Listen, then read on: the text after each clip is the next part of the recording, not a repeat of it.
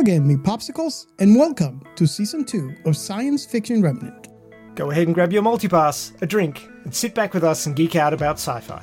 Let's pick each other's brain. We want you to be part of our intimate conversation about science fiction topics. And hang around to the end of the episodes for the real-world science that was inspired by your favorite science fiction. Let's do this. Let's talk about science fiction topics in books, movies, TV shows, and games. At Science Fiction Remnant, you are invited to listen in. Listen now on Apple Podcasts, Spotify, Anchor, Audible, GoodPods, or whatever you listen to podcasts. You can catch the video pods on our YouTube a month later. And don't forget your multipass, you me popsicles. Science Fiction Remnant is brought to you by the hashtag This Is Sci-Fi. No Capone cuties were harmed in the making of this commercial. Ba, ba, ba, ba.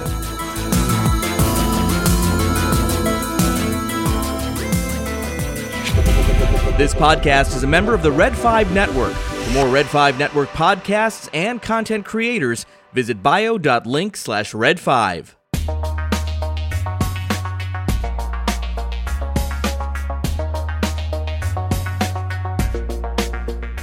All right, ladies and gentlemen, and scuttlebutters across the galaxy, thanks for joining us on this special edition. I always say special. They're all special. Come on. They're all special. They are all absolutely special. But you know what? We have a great discussion scheduled here tonight. We are recording March 15th with my favorite patron. I shouldn't have said that, because what about the other patrons? You know, you guys are all my favorite. I bet you say that to all the patrons. Exactly. Melanie, how you doing tonight? Fine. How are you? You know, it's funny. I was telling you before we started rolling that I posted that poster of the Buck Rogers television show from back in the day. And I just posted a simple question. Who here remembers this show? And wow, there are a lot of people that remember that show. Over the weekend, last weekend, we reached a whopping 40,000 views on that post, a couple of hundred retweets, and a few hundred responses from folks that I think might be waiting for this show to drop. So this is very cool and very exciting. And I think this show speaks to both of us for sure, but I think it's going to be, I think it's one of those shows that really plays on our nostalgia, especially in science fiction television. Oh, yes. The beloved 70s. Exactly. You know, we did a show back in the day. I think, we really dove deep into the Space 1999, and Yes. I really had fun with that one. So I think, going back to this era, there's a lot of shows to kind of pick from. And what are some of your favorite shows from this era? I know we're going to talk about Buck Rogers, but what are some of the other ones? Oh my gosh. I watched The $6 Million Man and The Bionic Woman. I was probably one of the few kids my age watching Quark. Quark? Which one was that? Quark. That's the one that Buck Henry wrote, starring Richard Benjamin. Oh, about the garbage troll. Richard Benjamin is one of those actors that I remember seeing him everywhere in the 70s. He was on everything. Yeah. In a lot of movies. But I loved that show. And, and of course there were all the superhero shows. There was the Croft Super Show. Yes. Bigfoot and Wild Boy, Electro Woman and Dinah Girl.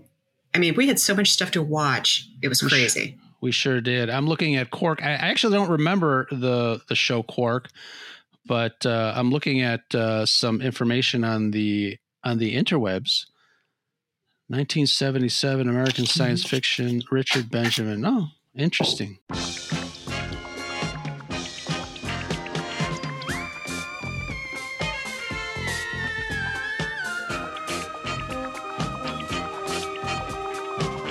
I know I was doing a rewatch for Buck Rogers, and I know I've been watching it for free on Tubi. So if you guys are interested in doing a rewatch of that show, obviously you can find a lot of stuff on Tubi. It's great. It's great. It's a good source, and their prints aren't bad. Yeah. For I don't know how they how they bring that stuff in. But yeah, it looks really good. It looks good. I know, before we start on Buck Rogers, I wanted to ask you, I was telling you again before we started rolling, I feel like I've been hanging out with you all day today because I just listened to the Nick Flicks episode where you and Nick were talking about old movies. It was pretty good. Oh, that was a lot of fun. Thank you. Yeah, that was a lot of fun.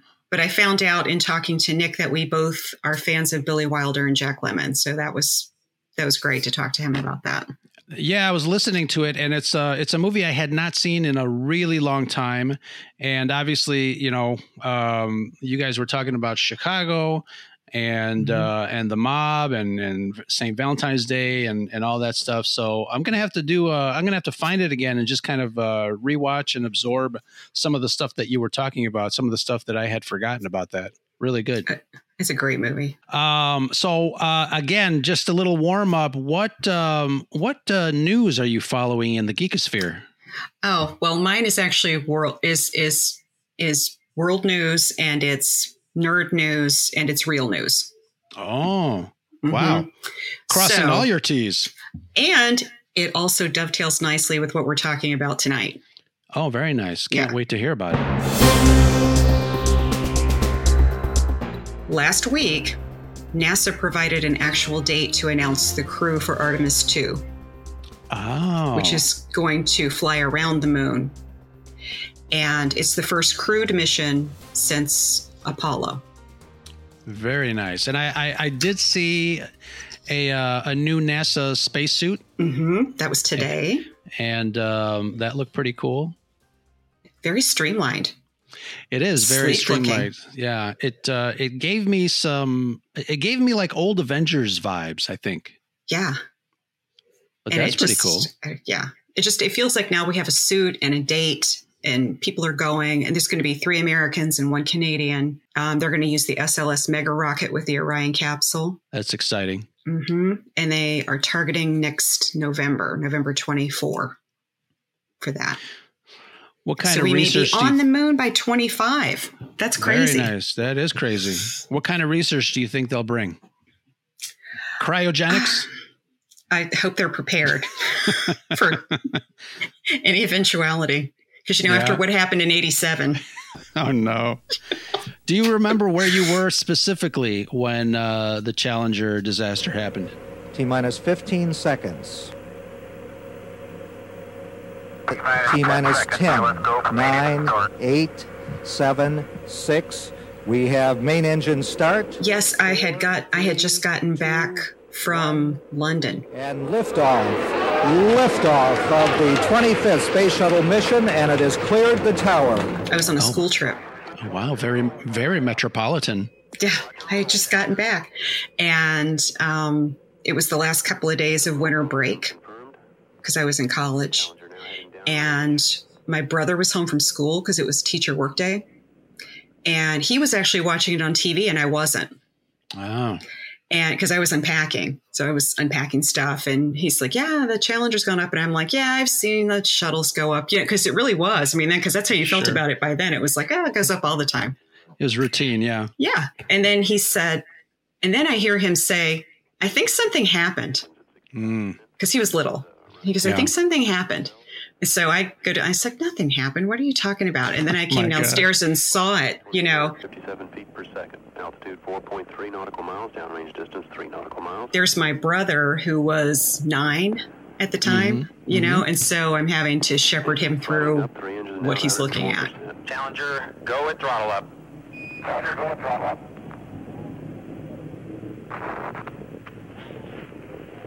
1 minute, 15 seconds. Velocity 2,900 feet per second. Altitude 9 nautical miles. Downrange distance 7 nautical miles.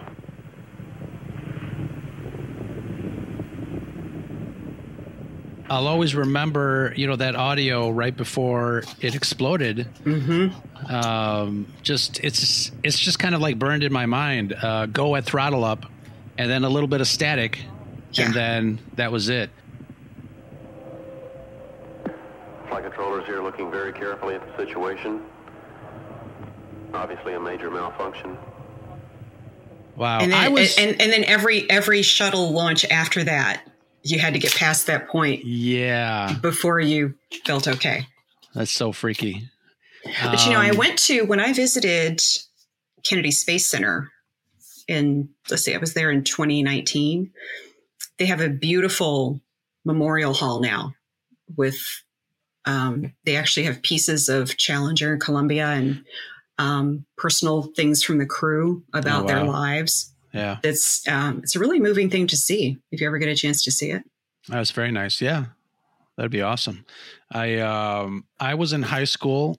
In the basement, we were constructing set pieces for a drama that the rest of the class was preparing. And I remember there was a TV in the studio art class that people were watching the launch. And I just remember just a very low, everybody just was glued to the television, and you can hear just everybody just going, oh.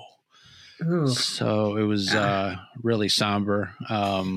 Yeah, I mean, and it is funny because you do kind of take, even the moon landing in 1969, after a while, it was like, television stations didn't care about it. The public were just like ho-hum about it.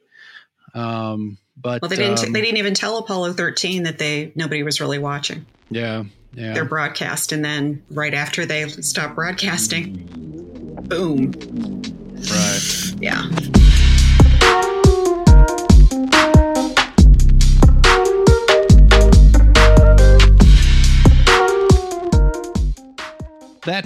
Those are good news notes that really tie in very well to our episode. I was going to talk about Willow being canceled and James Gunn doing Superman, but I like your news the best. My sister's very mad about Willow. She messaged me and she goes, "Do you believe this? Are we allowed to sue?" Because if you can sue over a trailer, I don't see why you can't sue over a promise. Yeah, I love Willow the movie, and I really wanted to love the series. And sorry, Jet Rose, I wasn't too crazy about Willow the series. She loved Willow. Yeah. She loves Willow so much. And she really liked, going back to that world, but it has been taken away from her as of today, and she's not happy. Oh, no. Well, maybe it's her prerogative to start a Netflix Save This Show campaign. Yeah. I was like, get in line with the Disney stuff. Just get in line. Exactly. Right. Somebody's always mad about something. But you know what? I was thinking about that in regard to, talking about, what we watched in the 70s and how we watched things. You just enjoyed things. Do you remember that? Remember just enjoying things? And not anticipating whether it's going to have a second season or not? And not worrying about that part of it too much, and not really worrying about, how it would, what it meant and how it was acted and what they spent or where they got things from. You just enjoyed it for what it was. What the actors were doing behind the scenes. And nobody cared. Yeah. I didn't know anything about Gil Gerard and Aaron Gray. I knew nothing about them. And I didn't care. Right. Yeah. Where are those days? I know. But in a way, I'm trying to sort of, because I've been watching more old stuff lately. Yeah. I've been trying to get myself back to that where I just watch it and enjoy it. There's no such thing as a guilty pleasure. Just watch it for what it is. It's funny, as content creators, it's hard to do that. Mm-hmm. Because you gotta. It's one thing if you're going to critique it. I understand that, but I'm talking about like your regulation Twitter users who just want to pop off for no reason about everything. It's like, just calm down and enjoy it. And if you don't like it, nobody's making you hate watch. Right. You don't have to.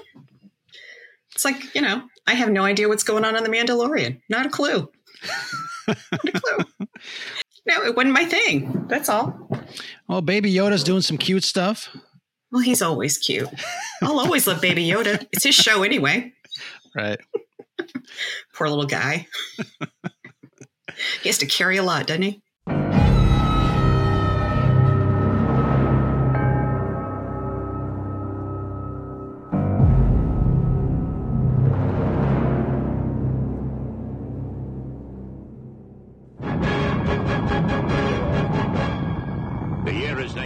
1987, and NASA launches the last of America's deep space probes. In a freak mishap, Ranger 3 and its pilot, Captain William Buck Rogers, are blown out of their trajectory into an orbit which freezes his life support systems and returns Buck Rogers to Earth 500 years later.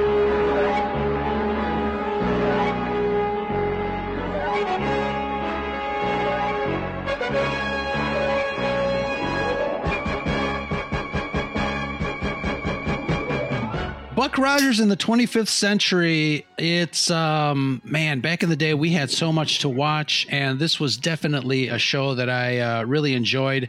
I mean, obviously, you know, we did I talked to Backyard TARDIS Nick about Battlestar Galactica, and you know, you and I we enjoy all that stuff, but Buck Rogers was definitely something that I remember watching religiously. And I know they're like anything back then. I think second season of that show was a little bit I don't know, crazy, weird. I don't even know how to describe that second season of Buck Rogers, but let's not get into that second season, because I think that might be a show all on its own. But what are some of the things that you remember about the series? Why do we love it so much? Well, you know what I remember about it? I remember that we went to the movies to see it first. Oh, because they put out what was going to be the pilot in the movies first. Yeah, I guess that makes sense, because they did that for Galactica, and that's where I first saw it. And it worked. Yeah.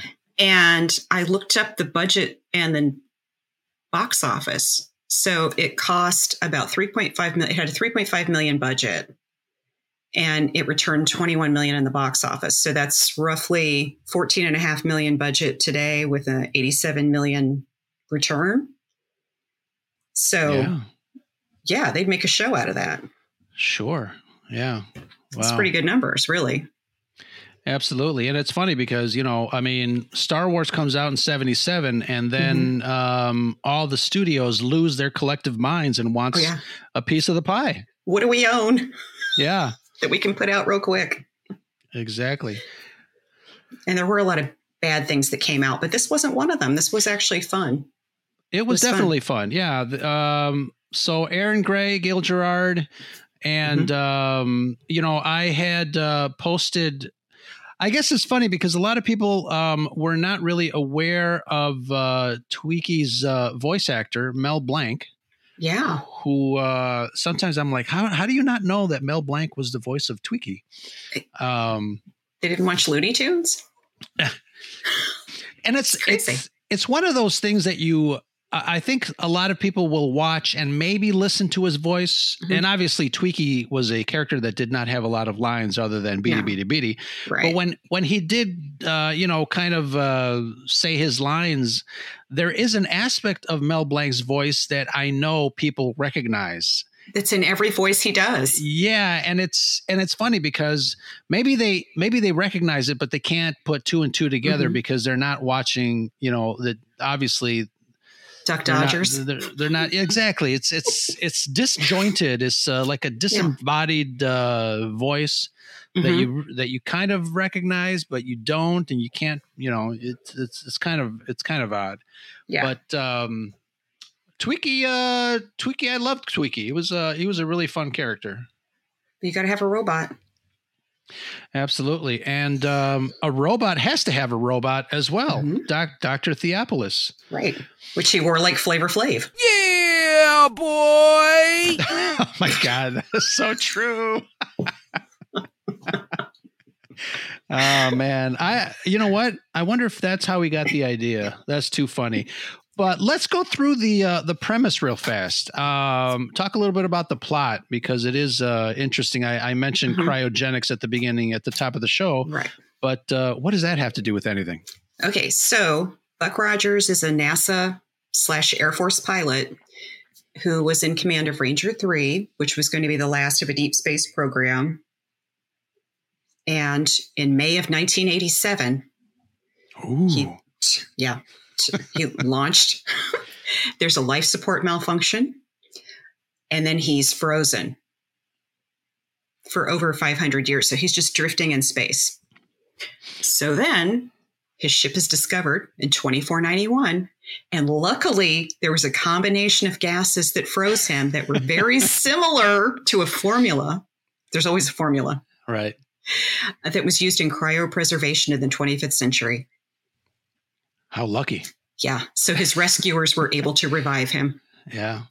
And so, and then it's actually the premise for the first season, for the movie that became the pilot, and then the first season is pretty dark because there's been this devastating nuclear war on November 22nd, 1987. So months after he's launched, this happens.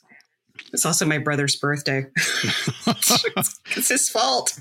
Oh my gosh. And Earth is now under the auspices of what is known as the Earth Defense Directorate. And so immediately, because they have this unfrozen man who has no records of any kind, he's the perfect man to be their undercover guy. And so the first season is really Buck Rogers kind of being a sort of spy for hire for the directorate. So he's sort of James Bond-ish. Sure. A very in a sort of disco-licious way. Oh my God. Like a lot of 70s sci-fi was, to be perfectly frank. And really like a lot of late 70s TV series were, really. Sure. We'll get to that. The kids don't know. We'll get to more disco-licious. Yeah, we'll get to more disco-licious tunes in a bit, because funny enough, that is one of the aspects of the show that I remember. Mm-hmm. I remember deeply that damn song.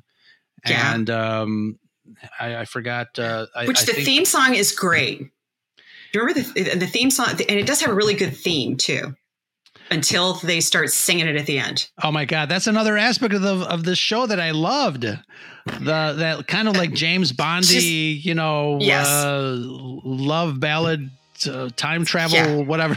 That's when I checked out. Far beyond the world I've known, far beyond my time. What am I? Who am I? What will I be? Where am I going? And what will I see? I was with you with the instrumental. Completely. It's funny because after all these years, I still remember the first couple of phrases of the lyrics of that song. So Suspension is your karaoke tune? I love it. Awesome. Long before this life of mine. But I want to see this at Scarif Live. You know they're going to ask for it. Yeah, absolutely. Cue it up. Tina. Cue it up. Is it forever or will it all end? Long before this night. I don't know what it is. I got to look it up. Or just something I dream.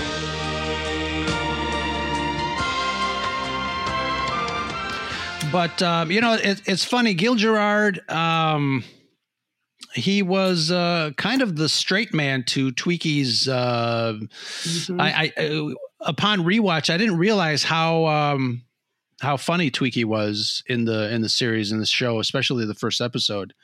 And I keep forgetting, it's when I was a kid, I remember thinking, oh my God, it's so cool. This is set in New Chicago. And then they venture out. And because obviously Buck wants proof that everybody is telling him the truth, that he's back on Earth in the future. So he goes searching around downtown Chicago. And upon my rewatch a couple of days ago, they stumble on a sign that says State Street. And I'm like, we don't have those kind of signs here. I'm like, that's not real. Dare they? That's too funny. As a kid, I love the fact that that Chicago was mentioned on television, other than just local news, and in a science fiction series, no less. Right. I was like, all right, this is awesome. And some of the exteriors were of the old Expo 67. Yeah. That they had for their World's Fair. And they used that for Battlestar Galactica. And then later, Quantum Leap. Yeah. That was a Quantum Leap facility.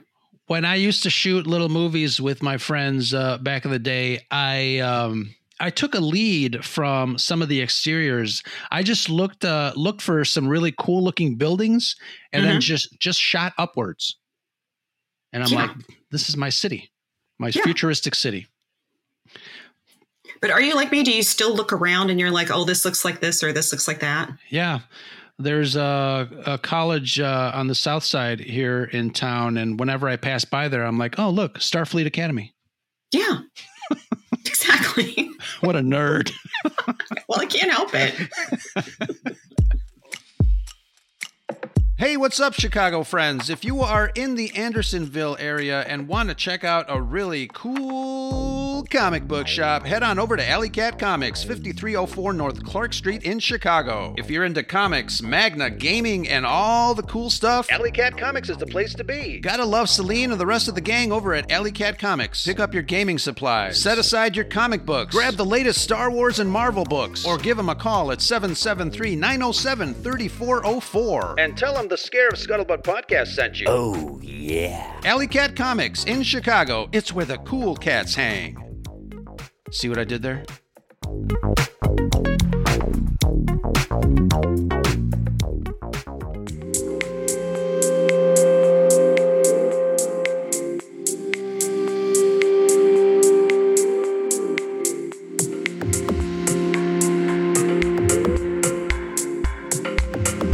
So, what are some of the characters or actors that you liked in this show? I really liked Erin Gray. I liked Erin Gray because she was, because we were getting spoiled with Princess Leia and Star Wars, and I wanted somebody I wanted to see, as a girl, I wanted to see women who were, competent and in charge and and a lead in a show, that sort of thing, and not always being rescued. And I really liked that about her. Yeah, she was strong. She was Colonel Wilma Deering. Yep. And I liked her a lot. BS. Yeah. No, especially in the first season. Yeah. Oh, yeah. She was not having it. Yeah. I like that about her. As a young 12-year-old, though, Princess Ardala really made an impression on me for some reason. Mm-hmm. Oh, yeah. I can't imagine why. Can't imagine. What about Princess Ardala? It was her dancing. It was her dancing. Disco dancing. Yeah. I mean, it's funny because it really has to be one of my favorite scenes. Yeah. I mean, they're in the party and it's so great. It's so great. Buck Rogers is trying to kind of loosen up the band, but the music is just too structured and too tight. And he's trying to convince the band to the keyboardist to kind of loosen it up. And he does, one or two tries, but that last one really, I still remember that damn song. Yeah.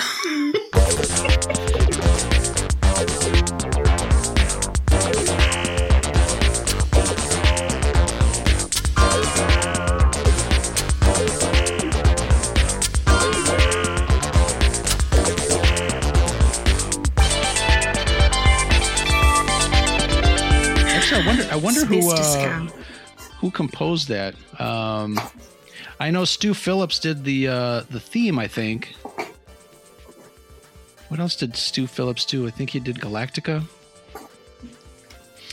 But yeah, this will be probably the time when I insert the song into the episode. You have to, because it's so good.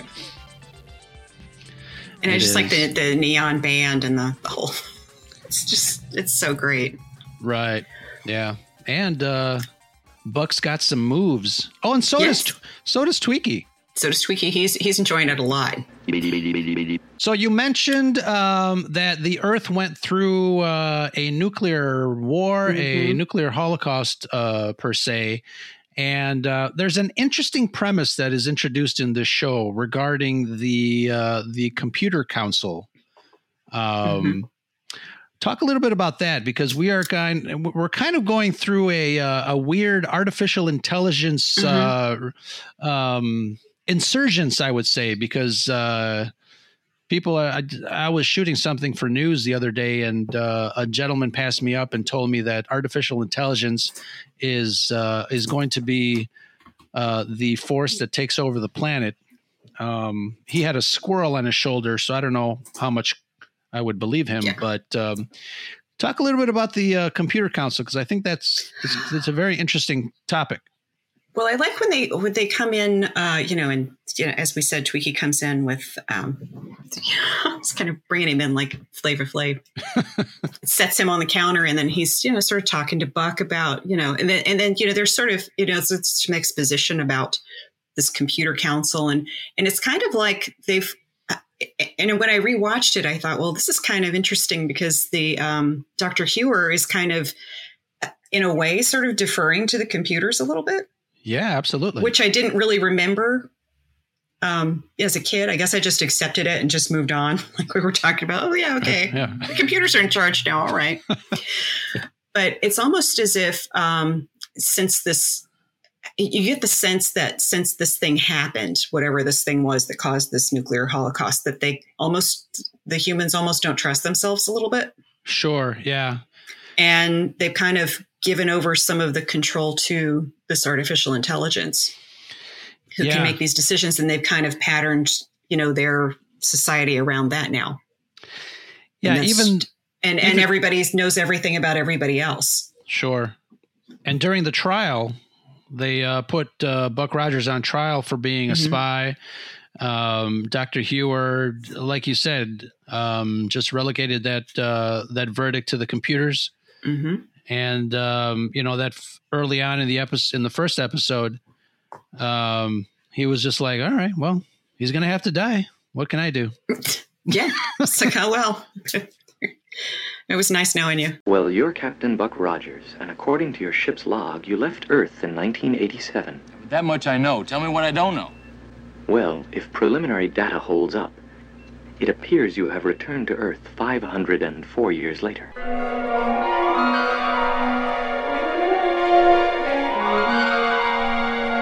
There's some trickery and some subterfuge going on with the Draconians and the pirates. The premise obviously is there's a peace treaty. You know what? There's always a peace treaty that goes wrong. You got the Cylons and the humans. It's like no wonder they let the robots control our society.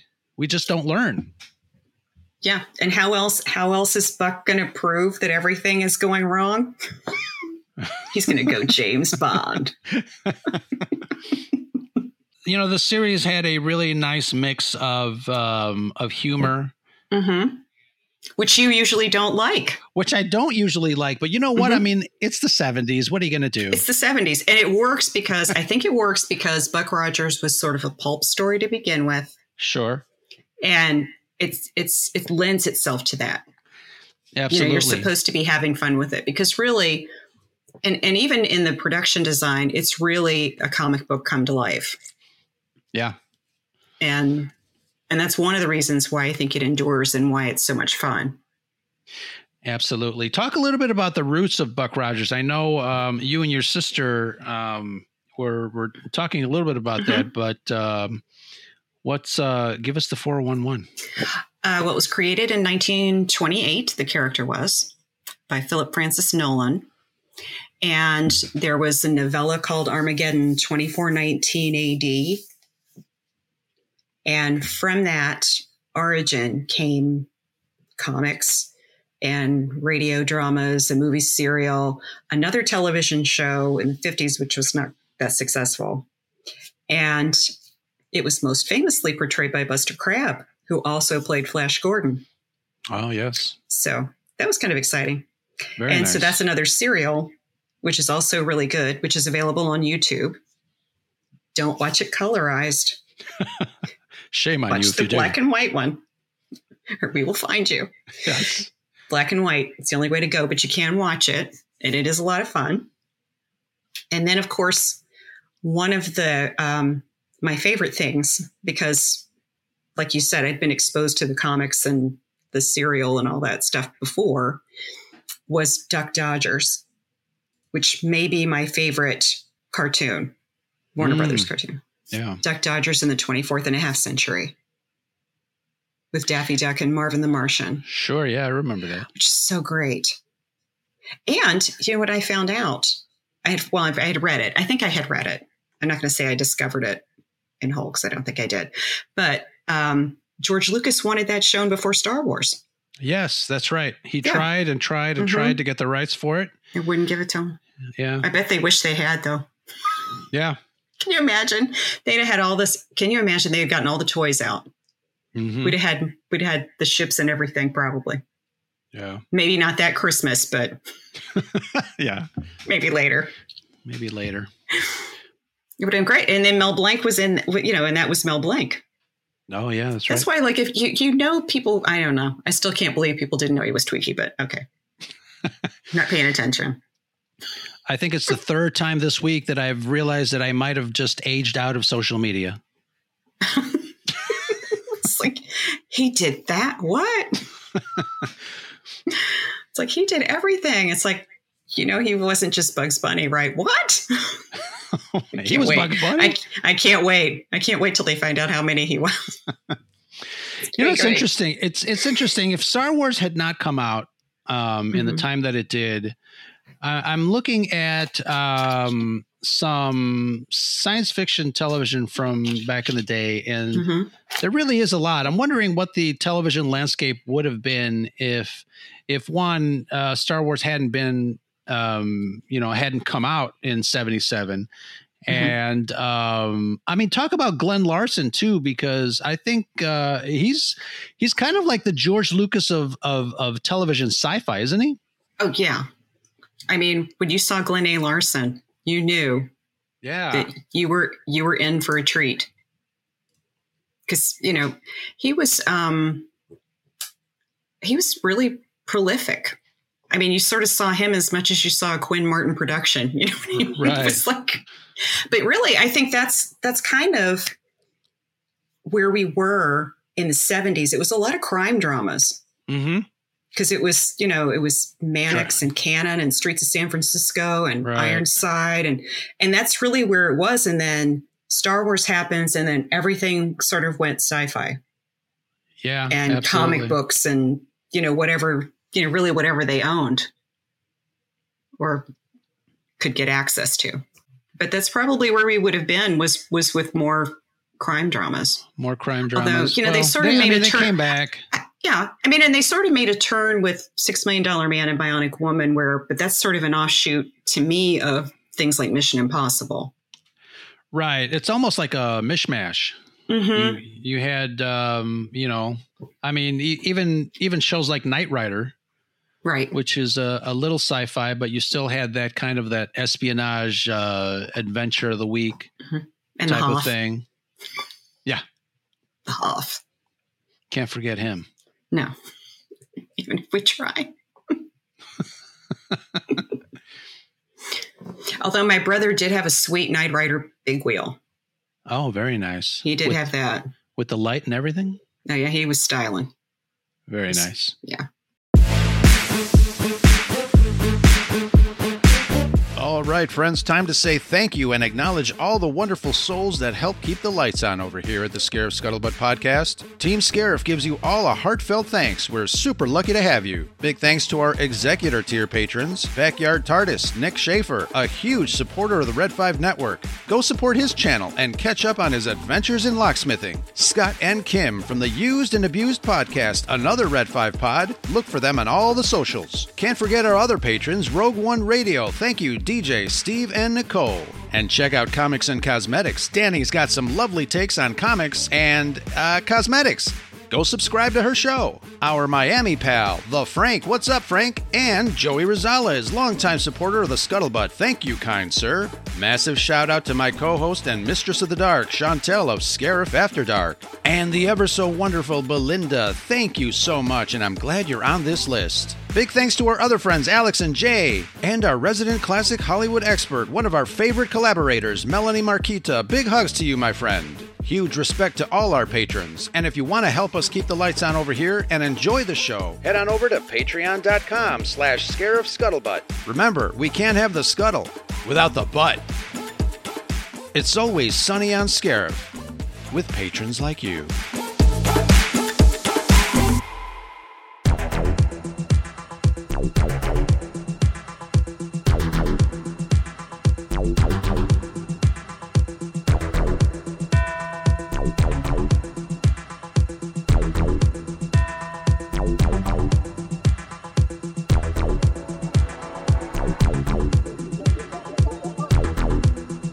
What was your favorite,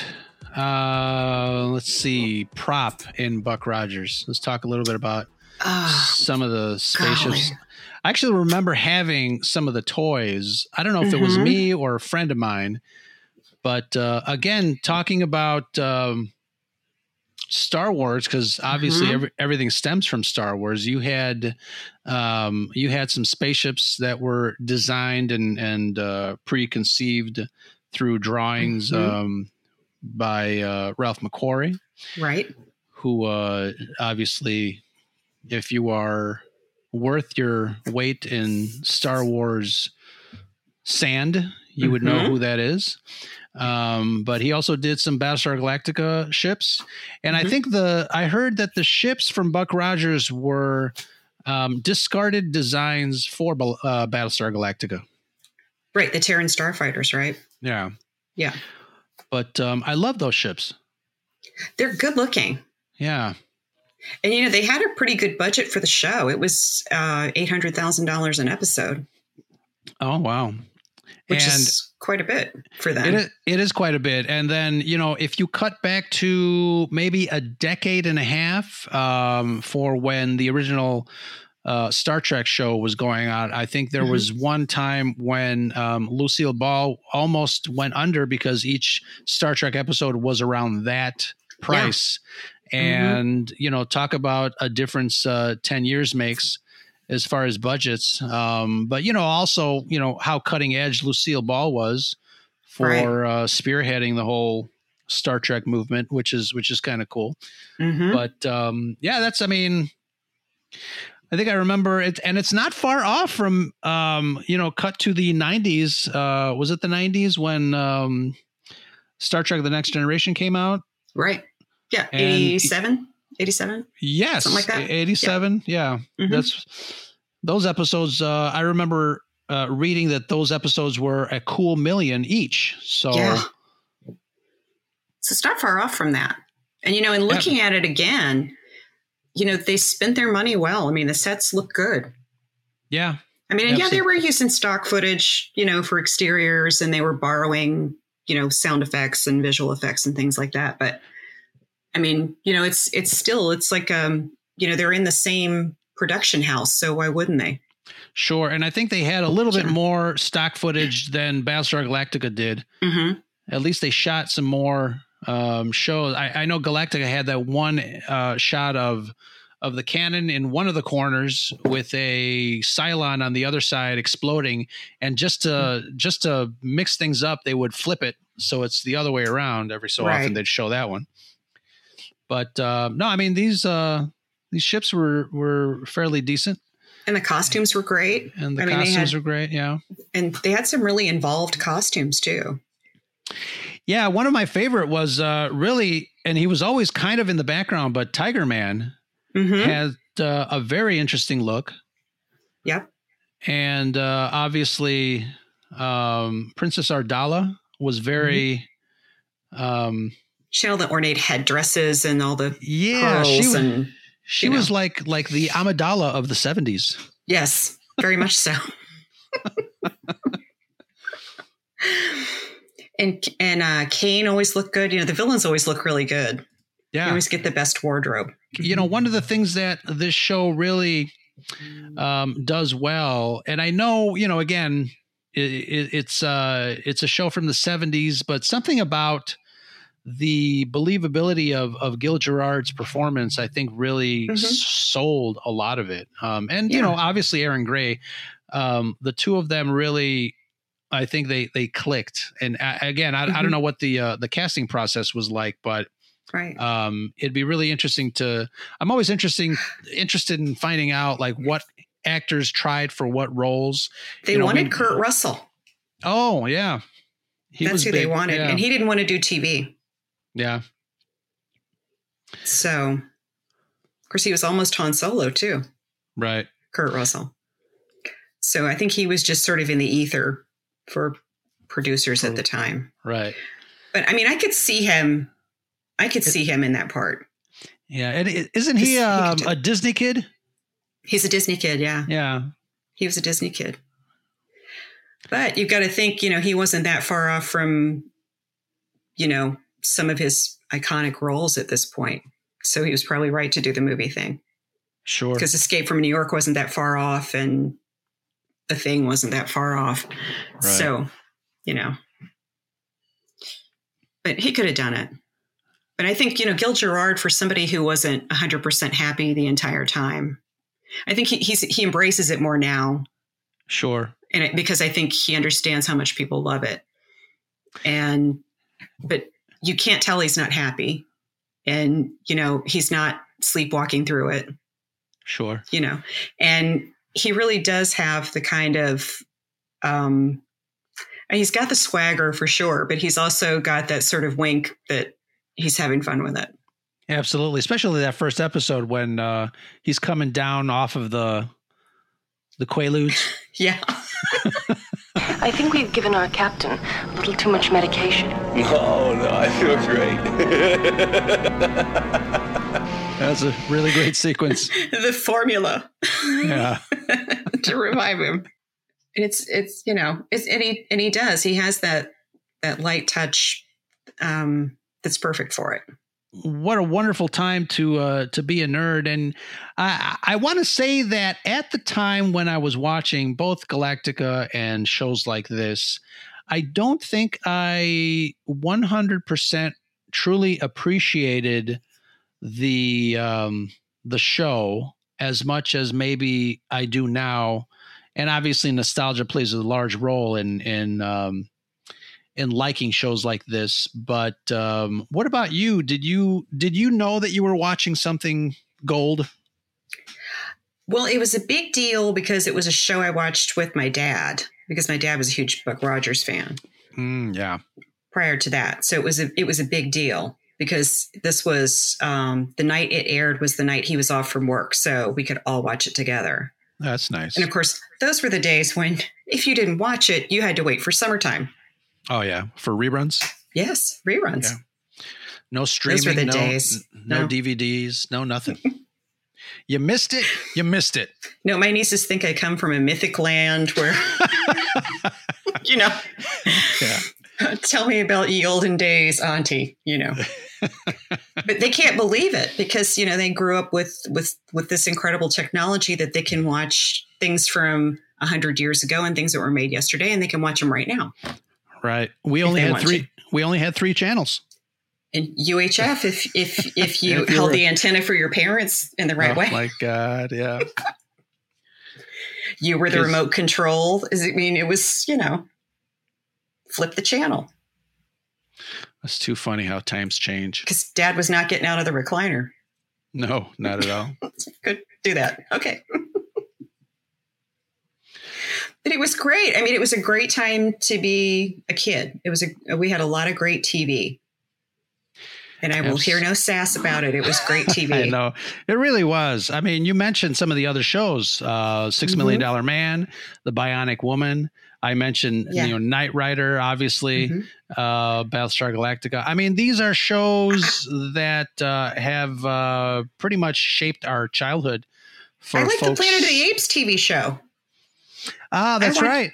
Yeah. I watched all of that. I loved it because, more Planet of the Apes for me. Fantastic. I didn't care. Yep. it was great. And there were Topps cards for everything, which was even better. You know what's funny? As time went on and some of these shows kind of dropped off of the face of fandom, you had shows that were maybe kind of trying to pick up the slack. But I think shows like I remember a show called Manimal. Oh yeah, Manimal. Mm-hmm. That my I guess sister loves that show. It's one of her favorite shows. What year was that? Because I remember watching some of that show. Yeah, and it was on NBC. It just didn't have the same effect. Those are the Fred Silverman days. That was 1983. Oh, it's its anniversary. Oh my God! Wow. 1983. Well, next week, folks, we're going to talk about Manimal. Here's the other thing, though. Kid time. Okay. It was completely different. Okay. So Manimal ran from September 30th to December 17th, 1983. And that would have felt like a year to us. Right. Because it was completely different. Time meant something else as a child. Because it just felt. Oh, and here's something interesting. William Conrad does the opening narration of Manimal. Wow. Just as he did for the first season of Buck Rogers. In the year 1987, at the John F. Kennedy Space Center, NASA launched the last of America's deep space probes. Oh, my sister's going to be so excited. Wait till I tell her we had a Manimal reference. It's exciting. We had shows like Manimal and Automan. Super Train. Yeah. Super Train. Remember Super Train? God. Oh, my God. Oh, Super Train. But yeah, Land of the Lost. Oh yeah, Land of the Lost. I love that show. That's a great show. You still don't know what Arc 2 is, but I'm telling you it existed. Yeah. I think I did a little bit of research, but I know you had Space Academy. I think it was filmed in the same place as Arc 2 because I think they were both CBS. Yeah. But then there was Shazam and ISIS and.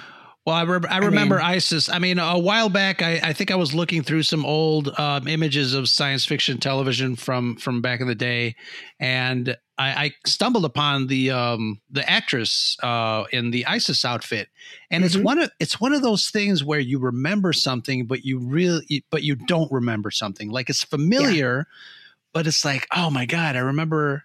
And again, I don't know. I remember her. But she was great. But she was smart and yes, absolutely. In her alter ego, because she was a professor and she knew all these, all the history and archaeology and all that. It was great. And besides the Marvel stuff in the 70s, you had Spider-Man, Captain America, Thor, the Hulk. Yep. I remember the Shazam show with ISIS and the kid. Mm-hmm.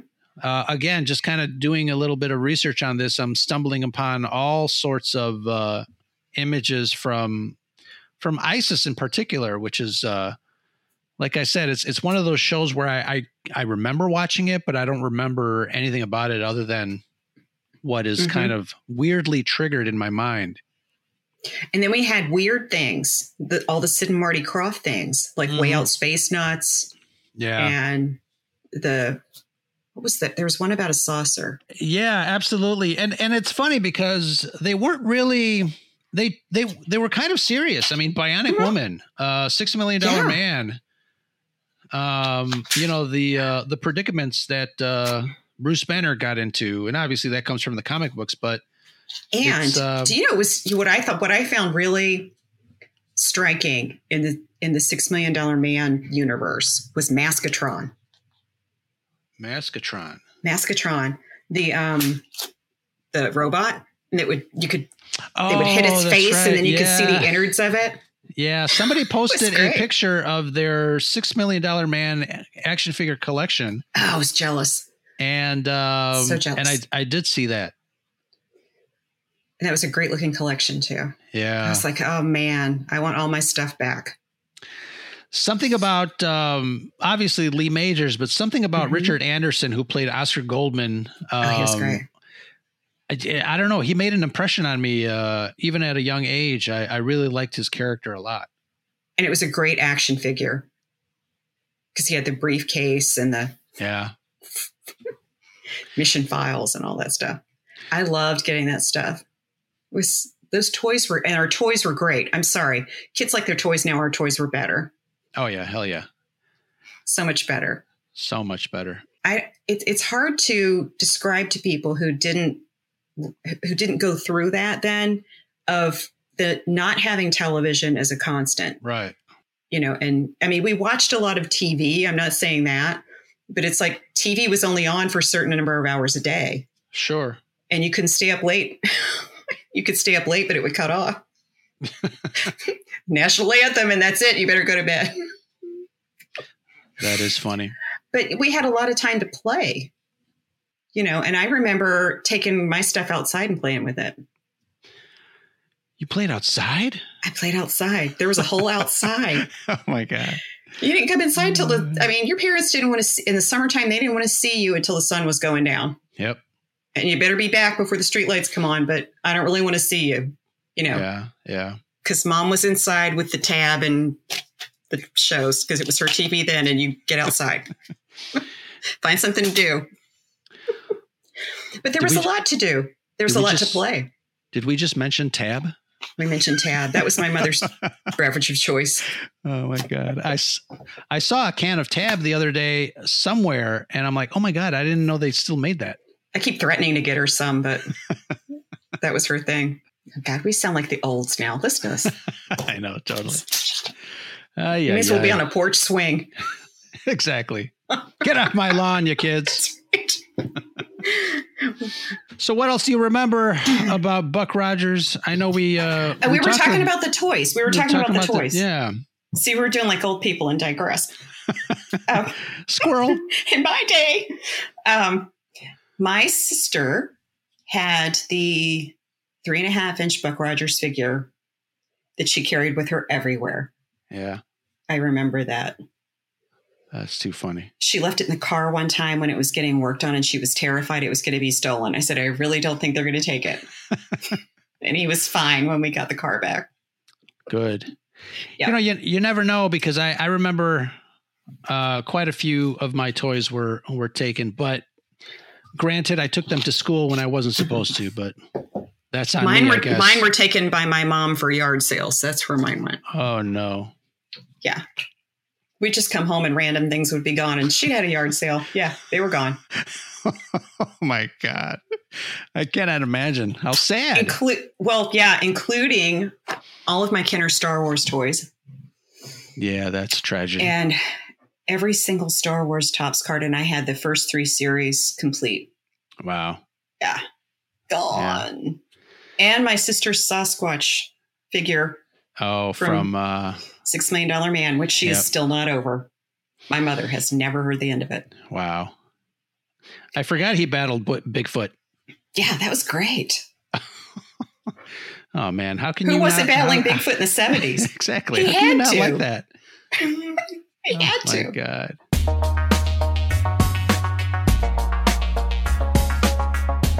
But yeah, science fiction television back in the day. What wonderful memories, man. Buck Rogers, obviously, and some of the other shows that you mentioned. If anybody is listening and want to mention another show that maybe we didn't talk about, we'd love to hear. I'd love to hear what you guys were watching back in the day. Even if it's funny because I posted, I'm like, you guys are probably not alive, but what did you like back in the 70s? And most of them said I wasn't alive. Another time that I realized that I probably aged out of social media. We just need a group, the olds of Twitter. We can just all hang out together. Yeah. Senior Twitter. Senior Twitter. It's not terrible. I don't mind. Every time I think that I mind it, I remember how great it was when I grew up. Absolutely. Because it really was. I'm really happy that I was in the first Star Wars generation. Yeah. That makes me enormously happy. And then to see all these other shows that came from that. Sure. And it really was a good time to be a kid. Because you maximized all of this. It was really great. Sure, absolutely. So before we take off, I only have a set of questions to ask you. That you may or may not know the answer to, but let's see. Let's see if you even recognize these questions. I was told there'd be no quiz. No quiz. Far beyond this world I've known, far beyond my time, what kind of world am I going to find? Will it be real or just all in my mind?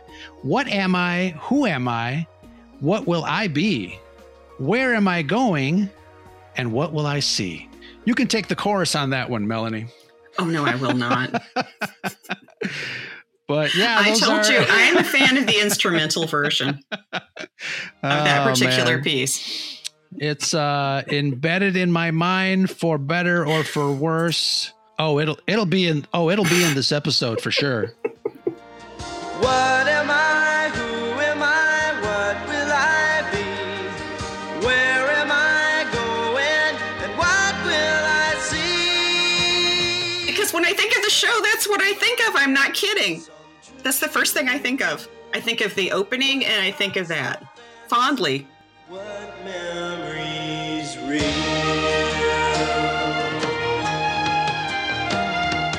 Well, Melanie, thank you so much for joining me on this quick little deep dive into Buck Rogers. Oh yeah, it was Stu Phillips. I'm looking at some lyrics here, some song composers. Stu Phillips did that song, but awesome sauce, Melanie. Thank you again for joining me. Thank you. It was fun. Yeah. Where can people find you to say hello there? Oh, at Twitter, because I cannot get the Instagram thing happening. God, one day it's going to be. One day. There's plenty of Harrison Ford pictures that you can post, I'm sure. Oh yeah. Well, I told you I've got plenty. I've got plenty in storage. You know. Yeah. And P.S. How great was that to see him at the Oscars? Oh yeah, that was fantastic. With Kiwi Kwan, I was so excited. It was so great. Brought a tear to my eye. Oh, and before we sign off, and before I forget, we got a voicemail from our friend Sofa747 talking about Season 1 of Buck Rogers. Let's hear it.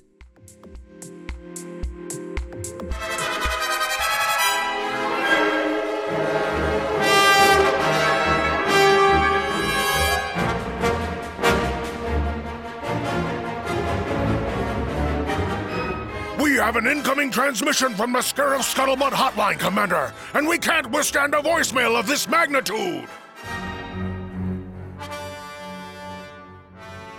Season 1 of Buck Rogers was better.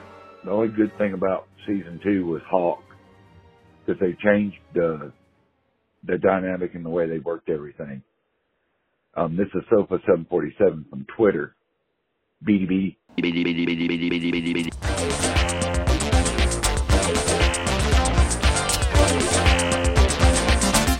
Excellent. Melanie, thank you so much for joining me tonight on the Scarif Scuttlebutt podcast. Thank you. I had a lot of fun. Thank you, everybody. Look for the rest of the Red 5 Network, red5network.com, or check us out at bio.link/red5. Until the next time when we talk about, what are we going to talk about next time? We'll see. We'll find out. We'll see what the people are asking for here on the Scarif Scuttlebutt podcast. And that's the Scuttlebutt. Hey, thank you so much for listening to the Scarif Scuttlebutt podcast. Just wanted to remind you all we can be found wherever you find your other favorite shows: iTunes, Pandora, Spotify, iHeartRadio, Podbean, SoundCloud, Podchaser, Backtracks FM, Podtail, Owltail, Google Podcast, and of course our own red5network.com, to name a few. And don't forget to drop us a voicemail at 773-234-8659, our Scuttlebutt hotline. We want to hear what's on your mind. Your call is very important to us. Let us know what you think of the show, what future topics we should tackle, or just to say hello there. Please hold.